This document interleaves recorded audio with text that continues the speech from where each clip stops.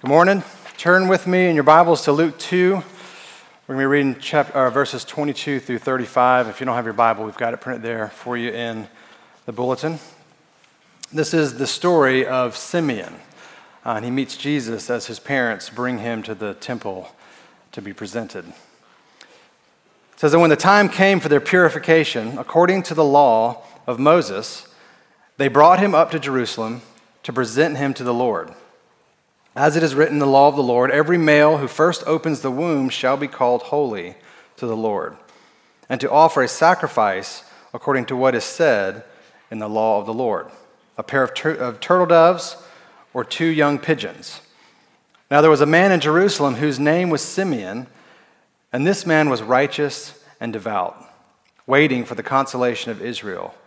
And the Holy Spirit was upon him, and it had been revealed to him by the Holy Spirit that he would not see death before he had seen the Lord's Christ. And he came in the Spirit into the temple. And when the parents brought in the child Jesus to do for him according to the custom of the law, he took him up in his arms and blessed God and said, Lord, now you are letting your servant depart in peace according to your word. For my eyes have seen your salvation, that you have prepared in the presence of all peoples a light for revelation to the Gentiles and for glory to your people Israel. And his father and his mother marveled at what was said about him. And Simeon blessed them and said to Mary his mother, Behold, this child is appointed for the fall and rising of many in Israel, and for a sign that is opposed. And a sword will pierce through your own soul also, so that the thoughts from many hearts may be revealed. Let's pray. Heavenly Father, this morning we come to you in need of peace. Your word is a lamp to our feet and a light to our path. It shows us which way we are to go. And so in this morning we ask that you, Holy Spirit, teach us, and you would guide us in truth so that this week as we celebrate the birth of Jesus, we might enjoy the reassuring peace that comes from knowing Christ. And it's in Jesus' name we pray. Amen. A few years ago, I took my oldest son, Wyatt, to a football game. It was I don't even know who they're playing, but it was the Tigers, the Clemson Tigers. And it wasn't just any game. This was the recruiting, like the big recruits were coming in.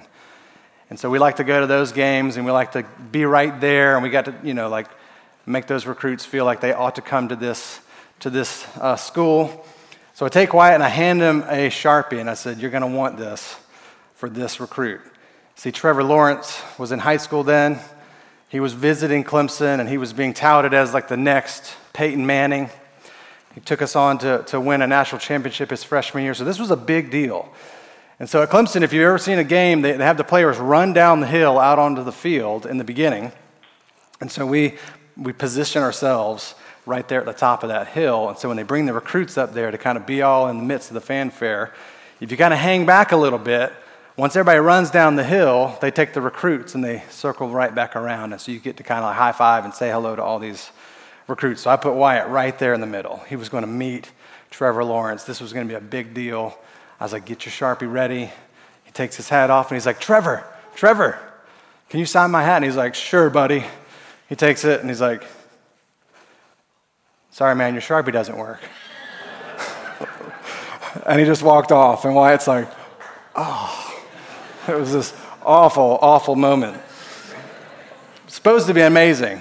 Meeting Trevor Lawrence ended up being this awful moment. But in our passage this morning, we meet a man named Simeon who gets to meet someone he has been waiting a long time to meet. Through the Holy Spirit, he has been told that he would not die until he was able to see the Lord's Christ with his own eyes, the long-awaited Messiah.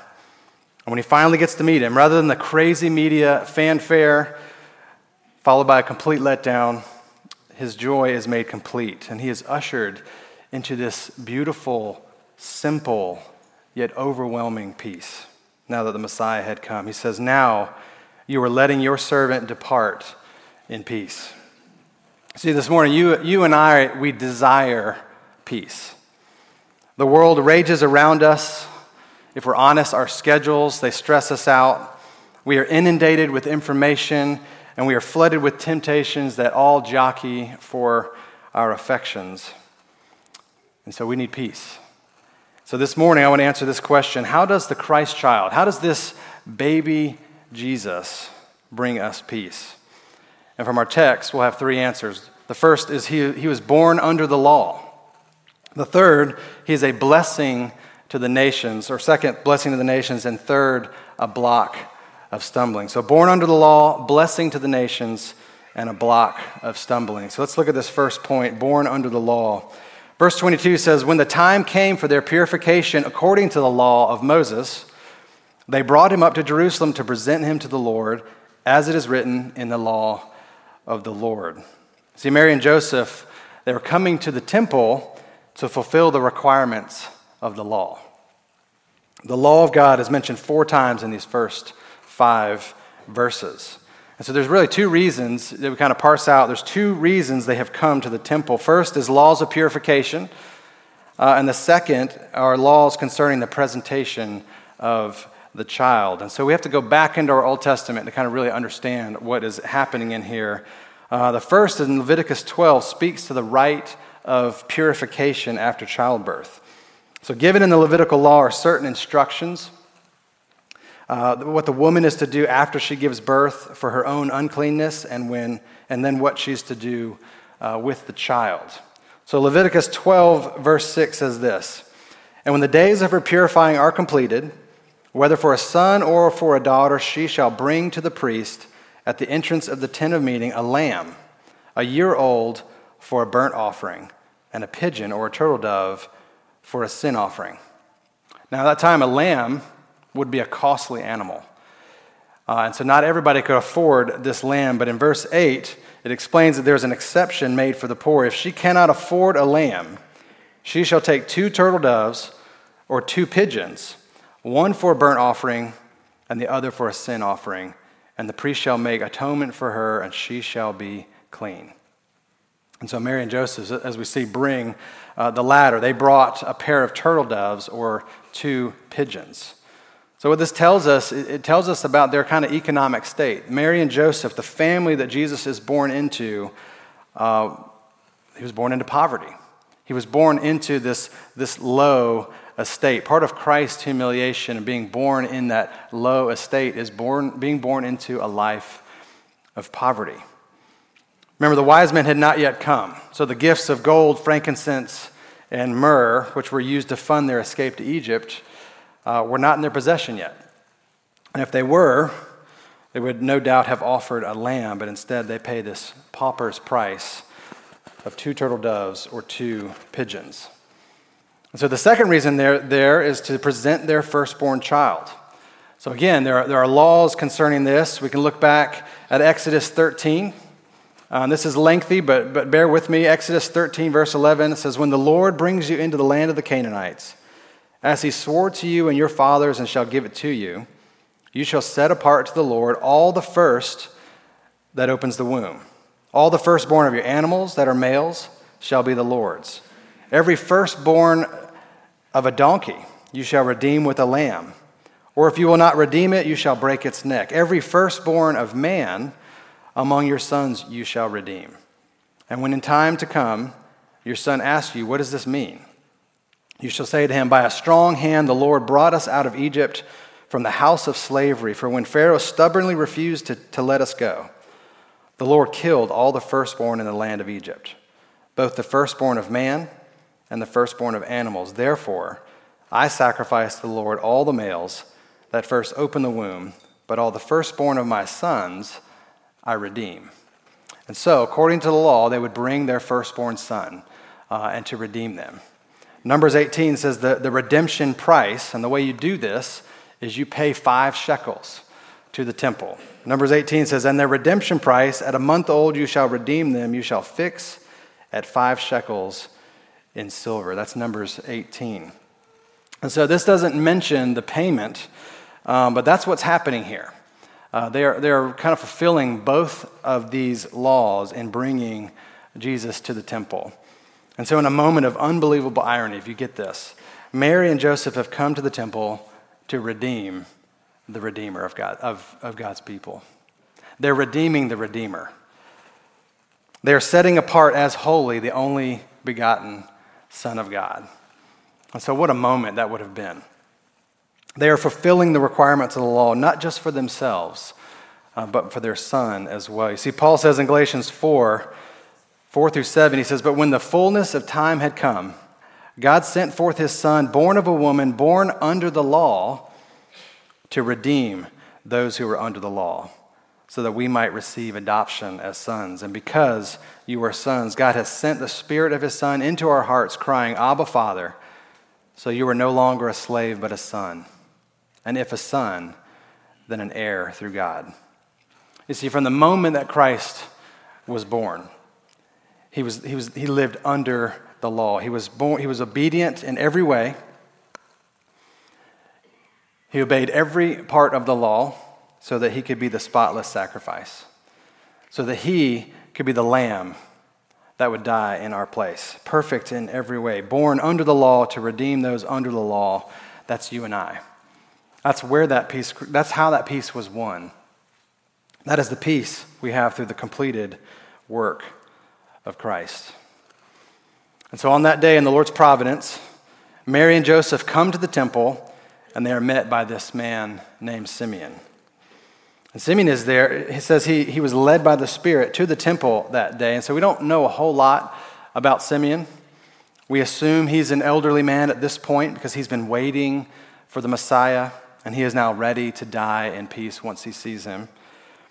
What we know for sure from verse 25 is that he was righteous and he was devout.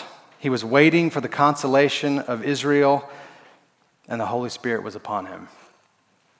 And it was revealed to him by the Holy Spirit that he would not see death before he had seen the Lord's Christ. And so kind of that repetition of words, there you see the Holy Spirit used in connection with Simeon 3 times. He was following and being led by the Lord. So we don't know how often he came to the temple looking for the Messiah, but on this day, led by the Spirit at the same time that Mary and Joseph are bringing Jesus to be presented, they meet each other. Simeon had been waiting for the consolation of Israel. You see, through sin and idolatry, the people of God had fallen into a bad state. They were no longer a powerhouse. They had been reduced to nothing. They had lost political independence. They had suffered under the cruel King Herod. The Jewish religious leaders of the day were either worldly or they were self-righteous legalists. It had been 400 years since God had spoken, and they were in spiritual darkness and silence, and they were in need of light, and they were in need of peace, and all these would come when the Messiah arrived. And so Simeon was waiting for the Messiah to come who would bring renewal and consolation for their current conditions. And as a devout and righteous man, Simeon would have known the prophecies of the coming Messiah. Imagine longing for the fulfillment of Jeremiah 31, when God says, "Behold, the days are coming, declares the Lord, when I will make a new covenant with the house of Israel and the house of Judah." Or Isaiah 52, when the Messiah is told who would bear our sins and suffer in our place. Or Micah 5, where it says he would be born in Bethlehem. Or Zechariah 9, that said he would be a king. Or Isaiah 9, which we've read, the Messiah would be the wonderful counselor, the mighty God, the everlasting Father, and the Prince of Peace. See, Simeon is now looking at the face of the Messiah. He is holding in his arms the Christ child. He is overwhelmed with joy. Peace comes over him because the promised one had come. It says he came in the Spirit into the temple, and when the parents brought in the child Jesus to do for him according to the custom of the law, he took him up in his arms, and he blessed God, and he said, "Lord, now you are letting your servant depart in peace according to your word, for my eyes have seen your salvation." Simeon has peace because Jesus had come, born under the law to redeem his people. But there's another reason he's excited. Our second point is the Christ child would also be a blessing to the nations. He says, "My eyes have seen your salvation that you have prepared in the presence of all peoples, a light for revelation to the Gentiles and for glory to your people Israel. A light for revelation to the Gentiles and a glory to Israel. So that light of revelation is speaking of the true knowledge of God. The Gentiles followed after false gods and they worshiped idols. See, Jesus is the full revelation of God. He took on flesh and he dwelt among us so that salvation could become a global salvation, not just for Israel, but for every tongue, tribe, and nation. This is the fulfillment of God's promise to Abraham. See, in Genesis 22, God told Abraham that through his offspring, all the nations of the earth would be blessed. And that offspring has come. And throughout the Old Testament, we see that this has always been the plan. That's why the coming of Jesus was a glory to Israel, this small, insignificant people, set apart by God. Through them has come the Savior of the world, the promised one. One commentator, in speaking about Simeon's song, referred to it as a missionary hymn. He said, which is something unusual for a devout Jew standing in the temple. Simeon sees this great salvation going out to the Gentiles. Jesus has restored the glory to Israel and brought the light to the Gentiles so that all people can be saved. Remember, that compassion of Christ for the whole world is one of Luke's major themes. So if we just back up a little bit in Luke 2, in verse 10, remember the angel said to them, to the shepherds, "Fear not, for behold, I bring you good news of great joy that will be for all the people. For unto you is born this day in the city of David a Savior, who is Christ the Lord." And then the heavenly hosts, they break out into song and they say, "Glory to God on the highest, and on earth peace among those with whom he is pleased." See, the salvation that Simeon is describing is a global salvation for every tongue, tribe, and nation. And after praying and praising God, Simeon now turns to the parents, and the tone changes a little. He says some hard things about what is to come. This baby would bring peace, yes, but it would come through pain and suffering. See, Jesus would be the stumbling block for many, but also the cornerstone of the church and bring peace to the people of God through his death and his resurrection. And so point 3, he's the block of stumbling. The word he speaks to them, he says, he blessed them and said to Mary, his mother, "Behold, this child is appointed for the fall and rising of many in Israel." He's appointed for the fall and the rising of many. Jesus said, "I am the way, the truth, and the life. No one comes to the Father except through me." There's no other way. It's either come to the Father through Jesus or you don't come to the Father. See, Jesus acts as this dividing ridgeline, and depending on how you respond to him determines on which side you fall. You will either rise or you will fall. If you drive out west and you drive far enough, eventually you're going to cross what's called the Great Continental Divide. See, it's this ridgeline that goes from the Bering Strait of Alaska, and if you follow it all the way down, it ends in the Strait of Magellan in South America. I mean, a ridgeline that long, so if any rain falls on the west side of that line, it goes into the Pacific Ocean. If it falls on the right side of that, it goes into the Atlantic. See, Jesus is that same dividing ridge. Those who reject Jesus fall and will be excluded from the kingdom of God. But those who, by grace, through faith, receive Jesus, they rise and are welcomed into the kingdom of God. If you're here this morning without Christ, this may be a watershed moment for you. Jesus offers you the peace that you've been looking for, and it's only through Jesus that you will find it.